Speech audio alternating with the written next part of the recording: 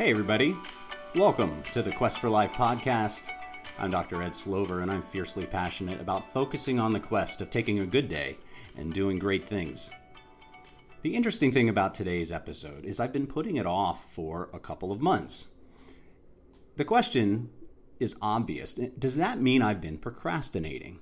Well, actually no. We all put things off sometimes, and my delay for publishing this content relates to my interest in other topics. I've been scheduling interviews with guests, and quite frankly, I've simply forgotten that I had this on my list to talk about. So putting things off once in a while doesn't necessarily mean that someone is a procrastinator. The definition of procrastination, according to Psychology Today, is the chronic avoidance of difficult tasks or when people actively look for distractions. And this tends to reflect a person's struggle with self-control. By avoiding tasks, procrastinators seek to regain control, or at least the appearance of regaining control, because they believe they won't enjoy doing those tasks. They don't want to engage in things that will make themselves unhappy, and or they fear they won't perform the tasks well. So procrastination is a way for people to feel better about themselves, in addition to reducing the short-term stress or the perceived or anticipated stress they imagine about completing the tasks. Further, some procrastinators are often perfectionists. And this is an interesting psychology because in many ways for perfectionists, it's more acceptable to never tackle a task where there's risk of not doing the task well. Still others buy into the notion that they perform well under pressure, which is why people put things off until the last minute.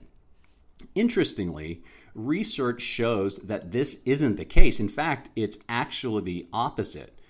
Procrastinators' performance when they put things off until the 11th hour is actually worse.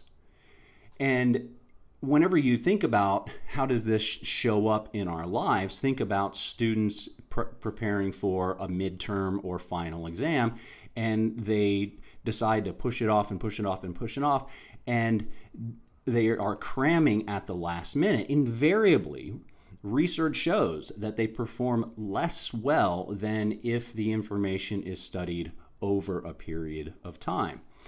What really is fascinating about this psychology is that whenever we put things off until the last minute and make it a habit of putting things off to the last minute, it isn't that we perform better. It's that people experience a sense of euphoria for having overcome the odds, for getting the task done at the last minute. So it's almost this badge of honor to have gotten this done right at the deadline rather than choosing to perform better over a period of time. So there are a couple of questions to look at. The first is, and this is kind of a two-parter, is like, what causes people to procrastinate and what are the psychological roots of procrastination? The second question is, does procrastinating serve any meaningful purpose in our lives? So let's take a look at each of these questions separately and then discuss ways we can beat or overcome procrastination.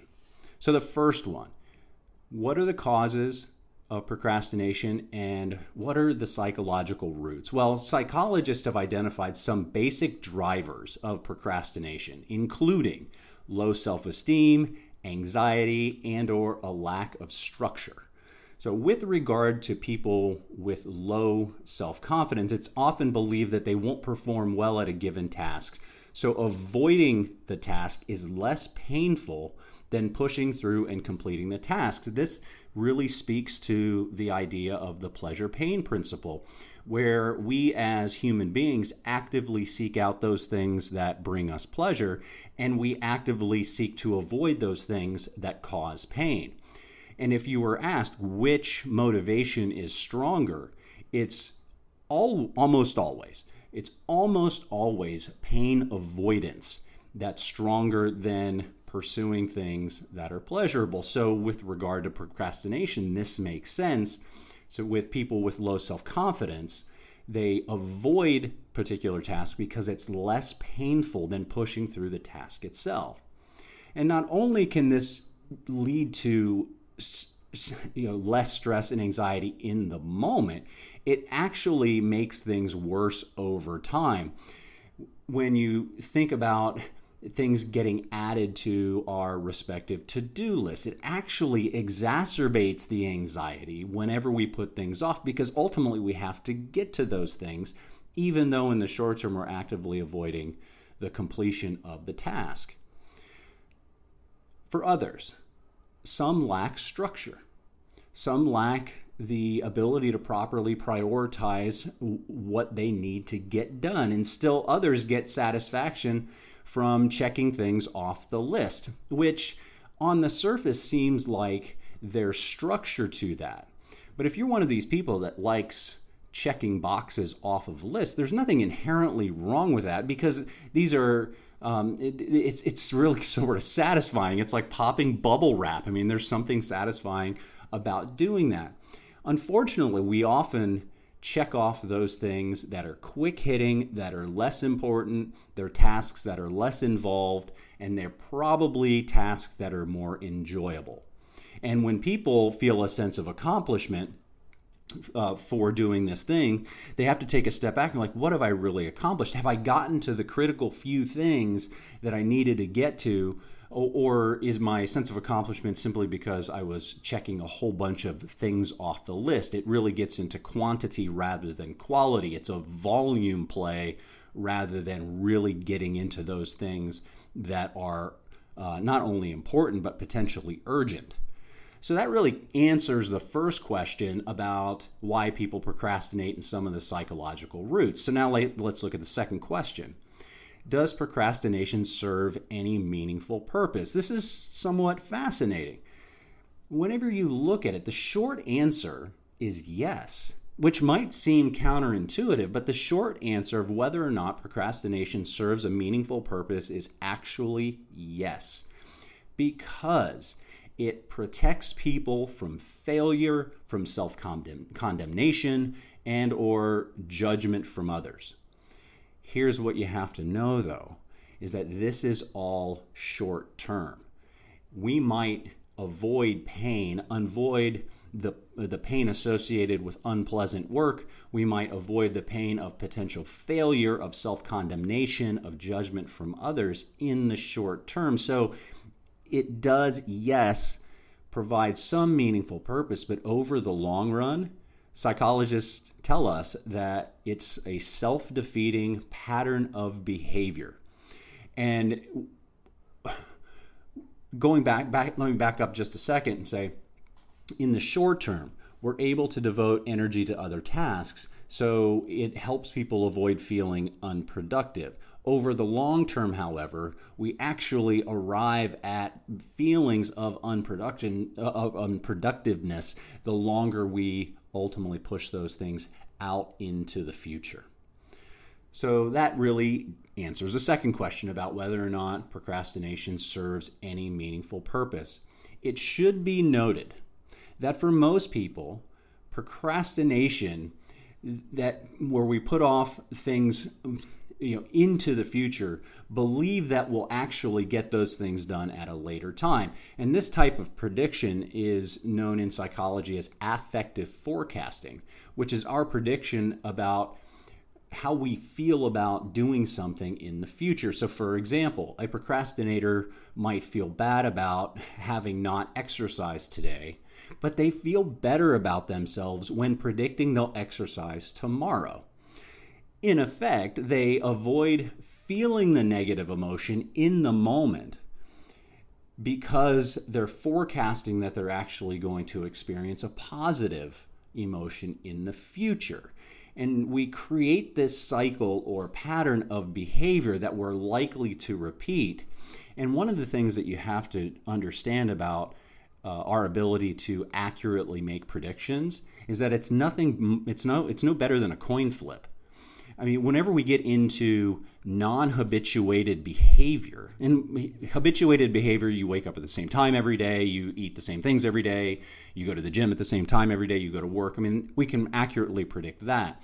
But when it comes to non-habituated behavior, those things that are breaks in our pattern, our ability to predict what we'll do in the future is no better than flipping a coin. And the same holds true whenever we try to predict the behavior of other people that engage in non-habituated behavior. It's no better than a 50-50 chance.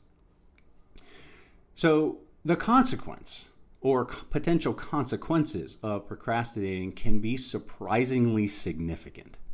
So we've already established that we can create some type of emotional protection for ourselves in the short term. But over the long term, once we get beyond the present moment, it can have steep physical, emotional, and practical costs. Habitual procrastination can lead to reduced well-being in the forms of insomnia, gastrointestinal distress, immune system dysfunction. It can also lead to increased risk of high blood pressure and cardiovascular disease. I mean, these are serious things. And in addition to the physical cost, procrastination can lead to lower self-esteem over time. It can cause us to blame ourselves for not getting to certain things. We actually might even disengage from wellness advice, which takes an emotional toll. And practically speaking, and if the physical and emotional costs weren't significant enough, procrastination can also jeopardize personal and professional relationships, especially when others are counting on us to follow through on our commitments. So there are physical, emotional, and practical costs associated with pushing things out into the future. And while procrastination can take many forms, there are three common types. The first are delayers. The second are perfectionists. We spoke about that earlier. The third are distractibles. So the first, delayers, are those people that put things off because they're, quote, too busy or too tired. They need to take a break. They need to just relax. I mean, these people wait until every Monday to start their new exercise program, which is a fascinating psychology to begin with. It's like, why is Monday always day one? And of course, if you go to any gym, in the United States, Monday is National Chest Day, but I digress. Ironically, delayers feel a sense of guilt and even self-loathing for their decision to put things off into the future. There needs to be a recognition, however, that it is a decision to put things off in the future, and a different decision can be made. So that's delayers. The second are perfectionists.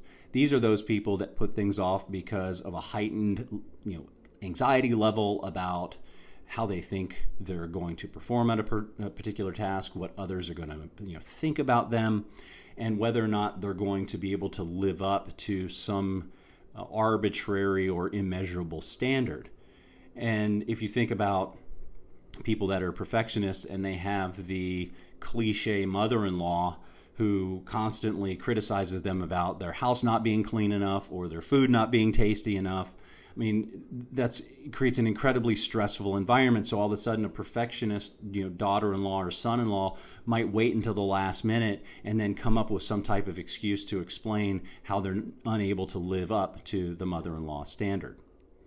I mean, it's highly dysfunctional if you think about it. So that's perfectionism. The third are distractibles. And with regard to distractibles, I mentioned this earlier, students tend to provide a really good example of this, especially in preparation for a large assignment or an exam, where they would prefer to put things off, maybe playing video games or hanging out with friends, versus actually studying for the exam, because that distraction is more fun, it's more positive, it's certainly less stressful. What's ironic about that is the majority of the students end up dissatisfied with their exam result. And research, as I mentioned, is clear that cramming for an exam versus chunking the information up over time leads to worse performance. So for those of you who are listening that are students out there, if you're not going to take your own advice, please pass that on to your fellow student counterparts. So we frame this up around what procrastination is, the psychological roots of it, whether or not it serves a meaningful purpose, the physical, emotional, and practical costs associated with it, as well as common types. Now, let's take a look at how we can maybe beat and or overcome procrastination. Now, none of this is sexy information. All of this, though, is really practical. All of it is really doable, provided that you make the decision to do it. So the first one is break your work into little steps or chunks. Since procrastination often occurs because people feel overwhelmed or they're anticipating future stress, focusing on one part of a task at a time actually becomes more helpful. It becomes less painful. For example, as a business consultant, I often write business plans for new business startups, and my business plans are quite comprehensive. They're no fewer than 50 pages total. They have 8 major sections and, at last count, like 50 subsections. And looking at this in its totality, I mean, it's incredibly detailed. Looking at this in its totality is overwhelming and stressful. But breaking it up into chunks and defined periods of time makes it way more manageable, and it allows me to ease the burden associated with that work. So step 1, break things up into little steps or chunks. Step 2, change your environment. And this is especially relevant in a post-COVID world where more and more people work from home. And because the environment is so familiar, it's so comfortable, and so full of potential distractions, working at a local coffee shop might help. If public places that are busy like that really don't lessen the distraction, that's okay. Find a quiet place, maybe at a library or a park, but change the environment and move beyond those things that are easy and convenient distractions. So number 3, break down your goals into specific timelines with deadlines. If you're prone to procrastinate and you get a rush from completing tasks at the minute, consider imposing strict, uncompromising deadlines.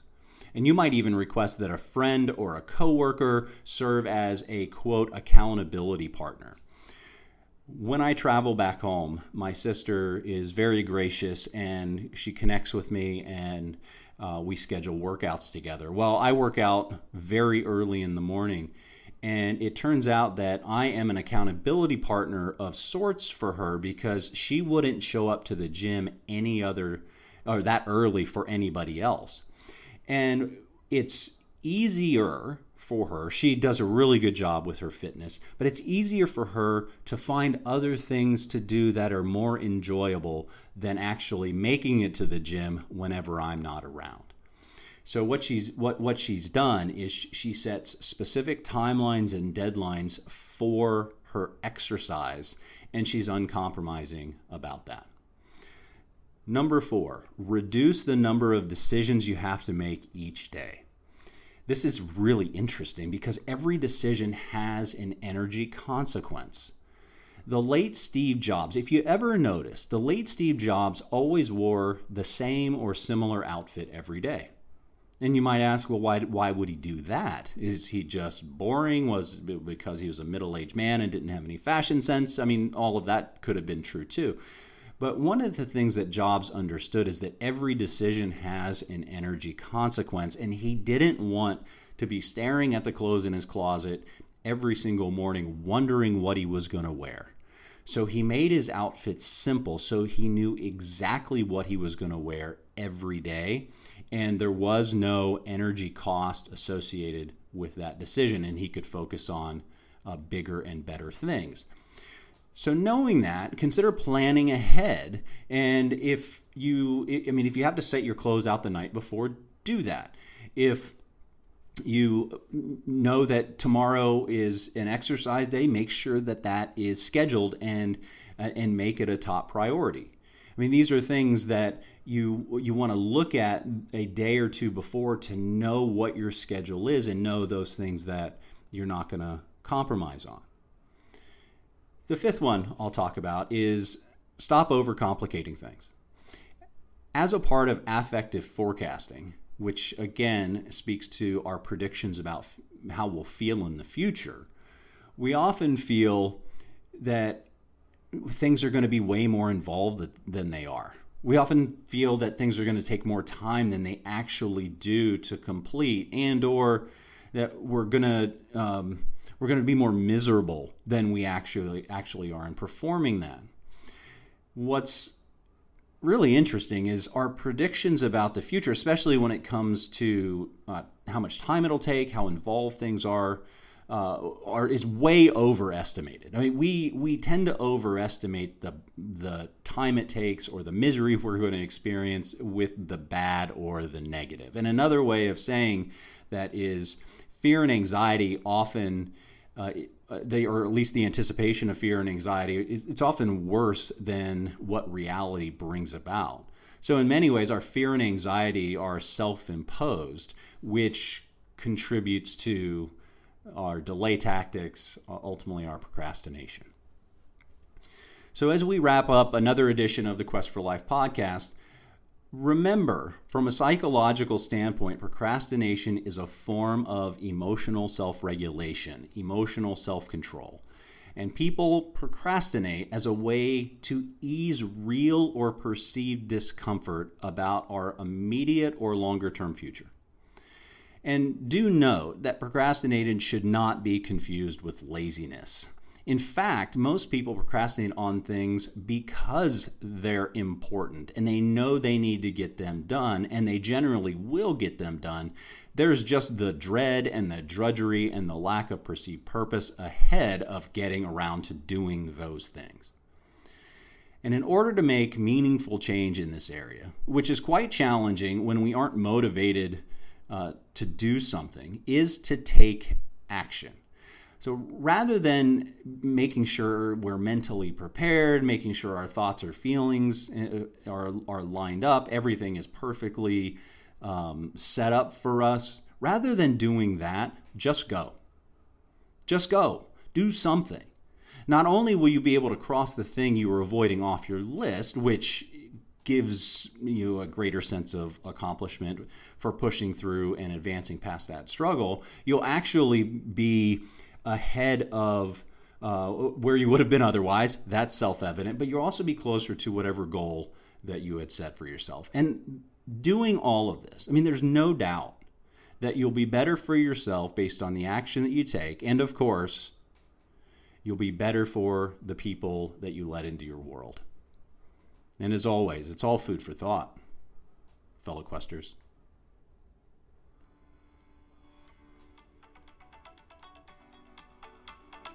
You can contact the show at thequestforlife.com.